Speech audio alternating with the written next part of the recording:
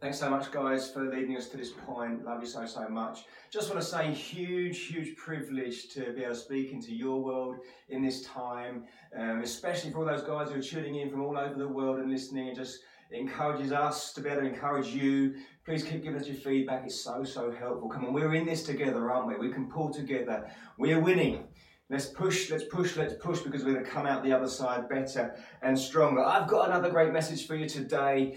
I want to share some great thoughts with you and build into a picture that we're going to develop over the next few weeks. And my title is, What an Absolute Character. What an absolute character. I'll develop that with you as we push through and you'll understand what it means exactly. But we're in this difficult moment in time. And we in the UK, at least, they've been in lockdown for 3 weeks. Or 3.5 weeks. They've just announced another 3. Come on, guys, we can go again. But the average language I'm hearing, and I'm sure you will be too, is that there's going to be new normals. The old normals we're not just going to revert back to what it was. There will be new normals. Now, I'm hearing this from the government. I'm hearing it on the news. I'm hearing it from spiritual leaders. I'm hearing it from the financial leaders. I know I've even said it myself. But there is going to be new normals. And we're starting to get our head round what even is that? But here's the thought I want to develop, and I want to develop it over the next few weeks. If there is going to be a new normal, do you want to put your old self into the middle of it? If there's going to be a new normal, do you want to put your old self into the middle of that new normal? Here's a phrase that some of you will be familiar with. You can take the girl out of Essex, but you can't take the Essex out of the girl. I'm sure many of you have heard that. Here I am sitting in Essex, an Essex boy myself, and I've heard that many times. And it's highly unfair, and it brings all kinds of implications that aren't true. But I know this. Some of the most amazing girls in my life are Essex girls, and I married one, and she's awesome. So if you're an Essex girl out there, give yourself a pat on the back. We love you. But the thing that phrase is meaning is that you can take someone and put them somewhere else, and because they won't change their behaviour, because they'll behave the same, they'll just get the same results. So you could take an Essex girl and put them somewhere else in the world, and there will still be an Essex girl. That's the implication. So I'm wondering if we can learn from that phrase and the things we don't want to take this version of Barry Roberts in this normal and put the same Barry Roberts into a new normal, because I'll behave the same and get the same results. This is a moment in time where we get to pause. Wouldn't it be good to consider, to think, to pray, and to choose to improve upon ourselves so that we take a new version of ourselves into our new normal and therefore get different and better results, bringing greater satisfaction into our world? Isn't that what we want? What an opportunity. Our Equippers Church mission is to equip people for faith, to equip people for life through faith in Jesus Christ. And so the idea is we want to equip people to flourish. We want to equip people to succeed. And the best way of doing that is through faith in Jesus Christ. So what I want to do is to look at some biblical characters and to understand the things they were good at, the things they struggled with, learn from that and apply it to ourselves today so that we can develop our own character as we step into a new normal. Are you with me? So I call this What an Absolute Character. And the idea there is that there will be people in your world who are, maybe jokers. Everywhere they go, they're doing something silly. And you'll look at each other and go, what an absolute character. Or there might be someone who behaves in an unusual way and consistently behaves in an unusual way. And you think, oh, well, here we go. What a character. You can understand what we're saying here because really character is linked to behaviour. The person you are on the inside eventually becomes evident on the outside and you behave that way. So you're saying something about what's on the inside of them because of the way they're behaving. They're a joker all the time. What an absolute character. Can you see the link? The dictionary, if you look in the dictionary, this is what it says about character. It says mental or moral qualities of an individual. So it's about what's going on the inside of you, your thought processes, what you navigate through life based on, affects your behaviour, and so it's evident on the outside. Can I throw into that too spiritual? mental, moral, and spiritual. So depending on where you stand spiritually will affect how you're going to behave. It becomes part of your character. Your character will ultimately push you forward in life or hold you back in life. So I want to suggest in this moment in time, it's well worth looking at our character and allow God to develop it. Allow yourself to consider it so that we can start working on ourselves to take a new version of ourselves into what's going to become our new normal. Let me share you a Bible verse. Romans chapter 5 and verses 3 through 5 say this. And not only that, but we also glory in tribulations, knowing that tribulation produces perseverance, and perseverance character, and character hope. Now hope does not disappoint, because the love of God has been poured out into our hearts by the Holy Spirit who was given to us. So we can really relate to that right now. We are in the middle of a tribulation. We're in the middle of something difficult, and all humanity is getting touched by it. This is a difficult time. But what happens as we're coming through in the UK week 3 and 4, we are having to persevere. And what that's doing is that's doing something on the inside of us, developing character. We've done 3 weeks, we can look at that and go, do you know what? I could do another week, I've done 3, I'm developing the character for it. And so it's producing hope. We've done it before, we can do it again. I've got the character and strength for it. What I love about my faith is this, and it's right there, that the Holy Spirit lives in me. For anyone who loves Jesus, you can just say, Holy Spirit, you're welcome here. That's all he's asking for, and he will come into your world. And he creates a platform. And he creates a platform for us to walk out from. And so here we are in this middle of this tribulation, this difficult time, and I'm able to persevere, not just on my own strength, but based on the strength of God in me. And that develops character in me to be able to handle my stuff. And because I can handle my stuff, it gives me hope. I'm going to be all right. Do you know why? Because God's doing something on the inside of me, enabling me to persevere. He's doing something on my character, which gives me hope that I will succeed. I've got a history of it. I've walked with Jesus for so many years, and I've gone through some difficult dips in my world, but on every single occasion, God was there with me. And he's done something on the inside of me in my character, which enables me to develop, to handle my stuff. And therefore, I live a life of hope, because I will come out the other side, and I will come out the other side flourishing. And so will you. So be encouraged in this moment. So what I want to do is look at some biblical characters, and I want to start today's session by looking at Samson. I'm not going to read you his whole story, but you've got time on your hands, no doubt, so I encourage you to go and read it for yourself. You will find Samson's story in the book of Judges, chapters 13 through to 16. It's probably 4 pages worth of your Bible. Go and give it a read later today. Read for yourself, develop it yourself. Let me share some thoughts with you, but you're clever people, work on it yourself. How does it apply to you today? But giving the overview of Samson, he was born a Nazarite. A Nazarite is someone who is specifically set aside to God, set apart to God for a purpose. God called them who were Nazarites to live exceptional lives. They weren't to cut their hair, they weren't to touch alcohol, they certainly weren't to touch unclean foods. They were holy, they were set apart, they were called to another level of living. And they all had purpose. And Samson's purpose was to set the people of Judah free from the Philistine oppression. He was called and set apart for this purpose. God had given him immense strength. Now, even those of you who maybe aren't churchgoers will know that Samson was this strong guy. And he was just able to do amazing things. There's a story there where he goes into the city and he lifts the city gates, not like your back fence gate, the city gate off of its posts and carries it up a hill as a demonstration of his strength. There's a moment when he takes the jawbone of a carcass and defeats 1,000 Philistines single-handedly. He just had this amazing strength. He tore apart a lion bare hands. There is story after story after story of this great strength that Samson had. He was epically strong. He had great faith and he trusted God. But he had flaws in his character. And I want to look at some of these flaws because I think we can relate to some of them. And he was particularly impulsive. He wanted what he wanted, so he went and got what he wanted. He was Samson, he was strong and he could have it. And he could. He married a Philistine woman. Now right there, is that the wisest choice? It's kind of picking a fight. impulsive. He came across the carcass of the lion that he killed, and it had honey developed in it. And he took the honey and he ate it. Now, anything that comes out of a dead carcass is unclean. Here he is, a Nazarite, now eating unclean food. He was just impulsive. It was there, I'll have it. He visited a prostitute in Gaza.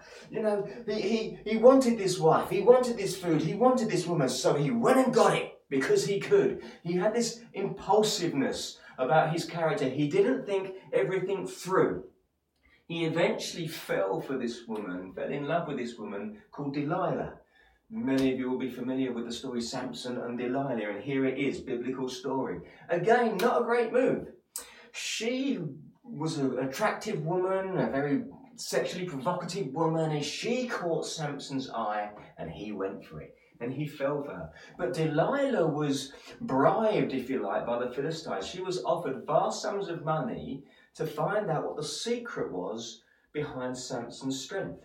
Now, his strength was attached to his hair. He was a Nazarite, he couldn't cut his hair, so God had blessed him with the ability to have great strength linked to his hair. And so she would, get alongside him, get in his ear, and she would nag him, Samson, if you love me, tell me, how are you so strong? And Samson would listen to her, and he would just give her silly answers. He'd say things like, if you tie my hair in 7 braids and put it in a loom, I'll lose all my strength. And of course, in the night, the Philistines come and did exactly that. And then he woke up and they were all ready to get him, but that didn't affect him at all. He went, ta-da! And he broke out of it. He was strong and he pushed them back because he was Samson and he could. But she nagged some more, and he must have known by now what she was up to.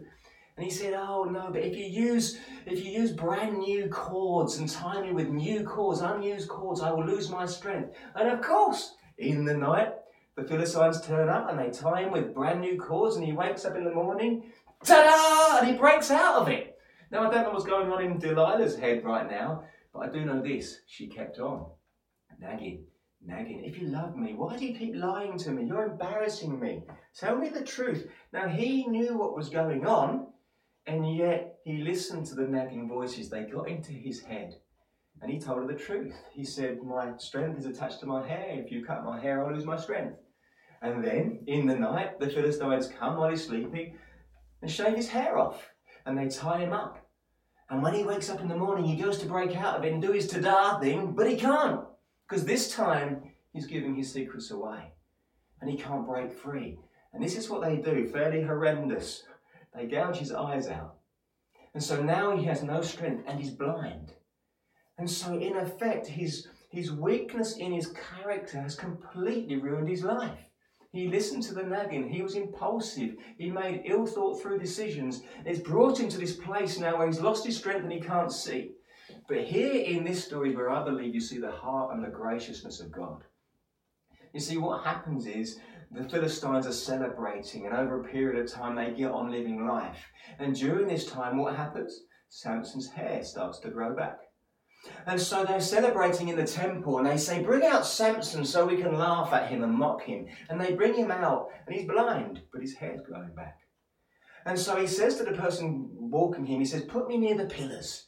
And so they put him near the pillars, and then he says, God, just give me one last effort. And he pushes the pillars, and the whole temple comes down, destroying all the key men and women of Philistine, all the leaders. And he fulfills his mission with his final act. And I believe right there, even despite his character flaws, even despite his poor lifestyle, God still honoured the gift on his life. Isn't that so awesome? But here's what I'm wondering. If this guy who is called by God, who is strong and gifted and full of faith, yet had a flaw in his character that ultimately destroyed him, shouldn't we be learning from that? He had this impulsiveness about him and this willingness to listen to the nagging voice about him, which ultimately destroyed him. If you're a note taker, here's a note I want you to take. He prioritized momentary pleasure for over lasting satisfaction. He prioritized momentary pleasure over lasting satisfaction. And I'm wondering how we can apply that to today. See, I think the normal we've been living in has so many elements in it which we can see are not great. We are a community of people living with huge debts. We are a community of people where we are seeing relationships break down all around us. We are a community of people with ill health. And some of that, not all of it, but some of that is linked with people seeing what they want and getting it come what may and paying a price for it later. See, we're living in a normal where relationships are breaking down because someone else catches your eye. And it takes your eye off the lasting satisfaction and you get sidetracked by, I could have that. And you pay a price for it later. You have momentary pleasure destroying lasting satisfaction. You have relationships breaking down because people start prioritizing hobbies and time-consuming activities which eventually take them away from developing the relationship, and they get sidetracked by something else. And it might not completely destroy the relationship, but it brings a negative aspect into the relationship. And it's because we're not thinking about what's the goal here. We are getting sidetracked easily and we are easily impulsive. We're looking at our friends and our colleagues and our neighbours living this lifestyle where they've got stuff. And there's this nagging in you saying, I could have that. Look how much they're enjoying life. And I could just go and get it. And we impulsively go and get it to keep up with the Joneses. And we have this momentary pleasure, but we pay for it later. We think it's making people happy, and we buy into that.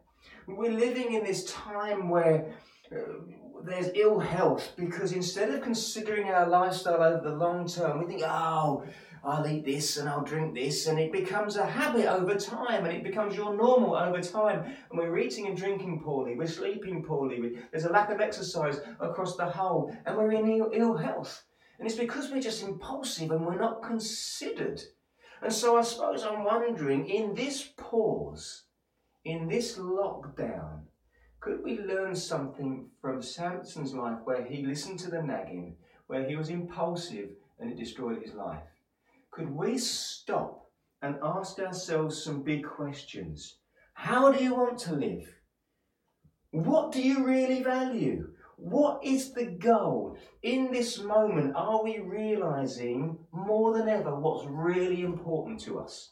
And could we take those real truths and cause them to become part of who we are? I am prioritizing certain things because I want to step into a new normal with different goals. I want to step into a new normal with a different character, prioritizing new things that will become my behaviors and therefore lead to greater and longer lasting satisfaction. Are you with me? We can learn from this. Come on, people. Could we develop some character? Now, there's this issue in Samson, but as we go forward into different weeks, there are other character flaws that we want to look at and other character attributes we want to look at. But for today, are you impulsive? Do you listen to the nagging around you? Have you thought through what you're spending your time, your money, your energy into? And is it developing the character inside of you that you want to be? And so therefore affecting the behaviour about how you want to live. I love that God is so gracious. Now, he stands with us, come what may. In the good decisions and the poor decisions, God says, I'm never going to leave you. I'll be there. But how much could God bless us if we made wise choices? If we actually prayed things through? If we included the wisdom of others before we made huge choices on spending and investment of time? If we actually stopped being impulsive based on the nagging of the advertising world around us. There's these adverts that say, if you get this, if you buy my product, your life is going to be better. And it might be for a short time, but then you have to pay for it. And the trouble is we're looking at people and their friends around us and they're living these lives and you're thinking, oh, I could go and do that. And then we end up doing it. But what happens is if you dig deeper, if you look at those same friends of yours, those same relatives of yours, those same colleagues of yours, and you ask the questions and dig beneath the surface, so often there is struggle and strife and hassle in the background that you're not seeing in this sort of overview of what looks like a great life. So I want to bring some biblical wisdom into it. And I want to challenge you to wrestle in this lockdown period, what's going to be important to you? How could you develop yourself to take a new version of you into a new normal? And I want to say the best way to do that is to do it biblically based. Do it through a relationship with Jesus. Do it Holy Spirit inspired. It will change your world. Proverbs chapter 15 and verse 22 says this: plans fail for the lack of counsel, but with many advisors they succeed. See, how about before you steam into your next big financial commitment, before you steam into your next relationship, before you steam into your next extensive use of time, how about you get some advice from people you trust? I'm considering doing this. Now, I don't want to be impulsive. I don't just want to go, yeah, I can do it, so I'm going to do it. How about you go to someone and say, give me your thoughts on this, because I value you. I see you as a wise person. I want to just include you in my decision making. Do you know what the Bible says there? It causes your plans to succeed. How about this in Proverbs 16 and verse 9? In their hearts, humans plan their course, but the Lord establishes their steps.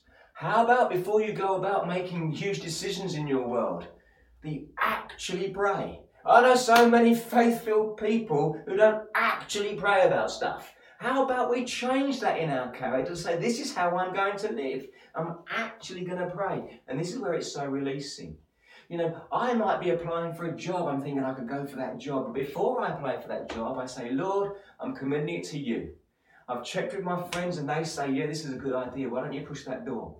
But I'm going to you, Lord God, because if you want me to have this job, I know you'll open the door. But if you don't, I accept that you'll close the door. Do you know that's so releasing? Because that means I can go into that interview knowing if I fail and I don't get it, that I committed it to God and He's closed the door. It's not then a reflection on my abilities. It's a submission to God's authority in my life that He's got a better door for me to open. It's the most released and free way of living, and it develops hope in me that there's a better opportunity coming my way. You don't live in disappointment because I included God right in the middle of it. God is looking for people who will walk with Him so He could unleash His full blessing on people. But He's looking for people who have the character to handle that full blessing.